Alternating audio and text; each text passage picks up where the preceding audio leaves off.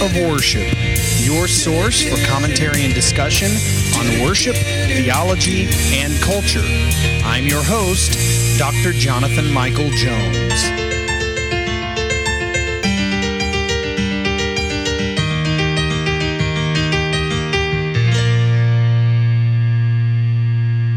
Hello and welcome to the Act of Worship podcast. This is Dr. Jonathan Michael Jones. Thank you for joining me today as we are continuing through the Psalm Project, the book of Psalms, every psalm set to music.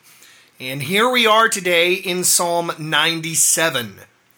I am really enjoying the content of these most recent psalms that we have had. Psalm 95 and 96, and here at 97 and 98. And I've also obviously looked at the upcoming Psalms in a little bit of detail, Psalms 99 and 100. I mentioned this at the beginning of Psalm 93, but Psalm 93 heads a group of psalms that praises God as King. They are kingship psalms. So Psalm 93 and then 95 through 100 are those psalms. They are psalms that praise God as King. And so this is no different. Psalm 97, it is titled in our English translation simply as "The Lord Reigns." And so you're kind of seeing a theme here as we've gone in Psalm 95 about singing praises to the Lord, and then Psalm 96 that we just covered, worshiping God in the splendor of His holiness. So there are themes of His might and His awe, His supremacy, His reign. These are themes that exist in these psalms. And so Psalm 97 is no different. It praises God as King. It is a kingship psalm. Let me read for you the text of Psalm 97 and then get into my very short commentary on this psalm. The Lord reigns. Let the earth rejoice. Let the many coastlands be glad. Clouds and thick darkness are all around Him. Righteousness and justice are the foundation of His throne. Fire goes before Him and burns up His adversaries all around. His lightnings light up the world. The earth sees and trembles. The mountains melt like wax before the Lord of all the earth. The heavens proclaim His righteousness, and all the peoples see His glory. All worshippers of images are put to shame, who make their boast in worthless idols. Worship Him, all you gods. Zion hears and is glad, and the daughters of Judah rejoice, because your judgments, O Lord. For you, O Lord, are most high over all the earth. You are exalted far above all gods. O you who love the Lord, hate evil. He preserves the lives of His saints. He delivers them from the hand of the wicked. Light is sown for the righteous, and joy for the upright in heart. Rejoice in the Lord, O you righteous, and give thanks to His holy name. So the psalm calls the people of God, beginning in the first verse, to worship Him. And it says the reason, right at the very beginning, is the Lord reigns. So in other words, everything from this psalm stems from this overarching fact that God reigns. So it says the Lord reigns. Let the earth rejoice. It could be stated as the Lord reigns, therefore let the earth rejoice. The substance, the foundation of this psalm is built upon the fact that God reigns. And there's so much wrapped up in that statement that we should never forget. He reigns over all the earth, and therefore He reigns in our personal lives. But how often do we not trust Him in our personal lives, whether it's our finances or our relationships, whatever the case may be? When you really think about it, it is amazing that we would trust Him with our very salvation and our eternity and fully believe that He holds the universe in the palm of His hands, and then yet have a hard time trusting Him with our finances or our relationships. The things that really are small in comparison to what he reigns over. The Lord reigns. Let the earth rejoice. So the psalm calls on the earth to praise God. And this call to the nations has taken on a whole new meaning after the death and resurrection of Jesus Christ. Verses 2 and 3, clouds and thick darkness are all around him. Righteousness and justice are the foundation of his throne. Fire goes before him and burns up his adversaries all around. I'm thinking of the musical group Earth, Wind, and Fire right now, but this mentions these majestic acts. These are visible revelations of God. In other words, a theophany. And sometimes these revelations were in the context of a storm-like event. And such a manifestation helped God's people to appreciate his awesome power. If you remember, how were the children of Israel led? With a cloud by day and a fire by night. I'm reminded of Psalm 18 that says, "Then the earth reeled and rocked. The foundations also of the mountains trembled and quaked because he was angry. Smoke went up from his nostrils and devouring fire from his mouth. Glowing coals flamed forth from him." And then Psalm 29 that talks about ascribing to the Lord heavenly beings. And it says that his voice is over the waters. The God of glory thunders, the Lord over many waters. And surely, yes, there is imagery here. These are metaphors, but these events literally occurred often when God acted. You think of cloud by day, fire by night. How did God appear to Moses? Through a burning bush. How did he reveal his power to Egypt when he saved the children of Israel? He parted the waters. And so these storm-like events were visible manifestations of God and his power. And then the psalm continues to remind us of the awesome power of God. In verse 5, it says, "The mountains melt like wax before the Lord of all the earth." And surely, yes, we can look at this as a metaphor, but also understand that God, in all of his power, that this is no small feat for him. That this could certainly happen. And in fact, when you read our book called the Apocalypse, which is the book of Revelation, that these things will occur, that the earth will be destroyed by the awesome power of God.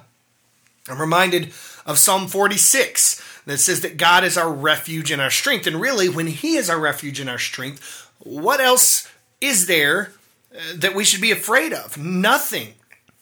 Because God himself is the creator of everything in existence and truly the one who will defeat evil. And in Psalm 46, it says, "Therefore we will not fear, though the earth gives way, though the mountains be moved into the heart of the sea, though its waters roar and foam, though the mountains tremble at its swelling." So why are all these natural storm-like events and these objects of nature such as mountains, why are these mentioned so much in the book of Psalms? If you've ever been to Colorado, I love hiking in Colorado, and I love seeing the 14ers is what we call them, 14,000-foot mountains. There are over 50 of them in Colorado, which is by far the most of any state in the United States. And these majestic objects of nature, these mountains, towering mountains, they're a wonder to behold. And to think that our God created those, not only did he create them, but to create them was really not a large task for him. He did so by just speaking it. And so we think of these awesome events in nature, to take maybe a hurricane or a tornado, something that is devastating to humanity. And these things are no match for our God. And so these objects and these events are used in Scripture not only as a metaphor, but to remind us that God literally is bigger than these things. And so this psalm praising God reminds people that these awesome objects, these awesome events that we see in our natural world are nothing compared to God. We cannot get our minds above him, below him, or even around his infinite circumference because he is that majestic. And so this psalm praises him and reminds us of who he is. As I said in the last psalm, we have to remember who he is, because when we remember and we see God for who he is, we are reminded very quickly of who we are and how small, and I hesitate to say this, but insignificant we are compared to him. But thankfully, through Jesus Christ, our God sees us and loves us. And so even though, yes, compared to God we are insignificant, in Christ we are significant. Verse 7, all worshipers of images are put to shame, who make their boast in worthless idols. Worship him, all you gods. Another reference to gods, obviously not acknowledging that there are other gods, but calling the surrounding nations to worship the one true God. And then in verse 8, Zion hears and is glad, and the daughters of Judah rejoice because of your judgments, O Lord. The people of God know that the judgments of God will remove the wicked and so bring about their own liberation. So this is a psalm that praises God. I have said it maybe in not as boisterous of a musical setting as you might expect for something so bold like this. It is actually a slower setting, but really fits with the context of the psalm as a reminder, a reverent reminder that we are to worship God as King and the sovereign ruler over all creation. So here is Psalm 97 set to music. Thank you for joining me today on the Act of Worship podcast. This is Dr. Jonathan Michael Jones.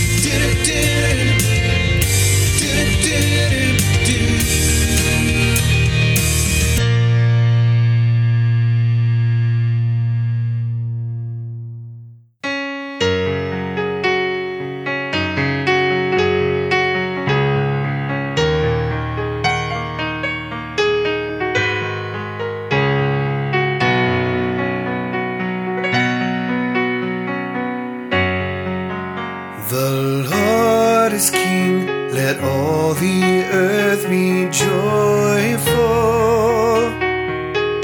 and let the many islands all be glad. Billowing clouds and darkness swirl around him, on justice rests his throne.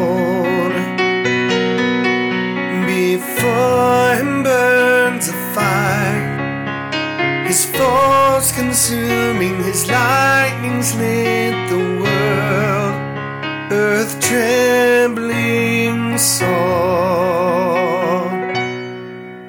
Mountains like wax before the Lord are melting, Lord over all the earth.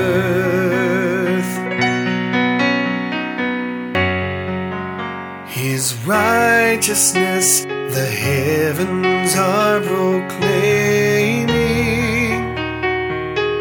his glory all who live on earth behold. Let them be shamed who serve and boast of idols. Let gods bow down to him. Your judgment Zion hears with much rejoicing, and they, O Lord, make Judah's daughters glad. For, oh,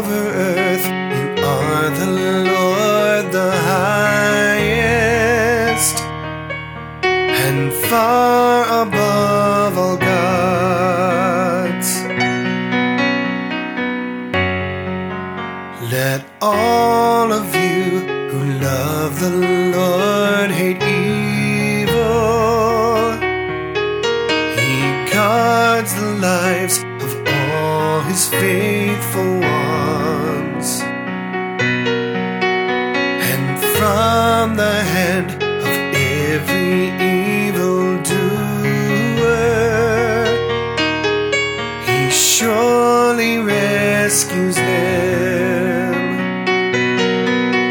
For light is cast like seed upon the righteous, and gladness for the firm and true in heart. Now in the Lord be joyful, all you righteous, and thank his holy name.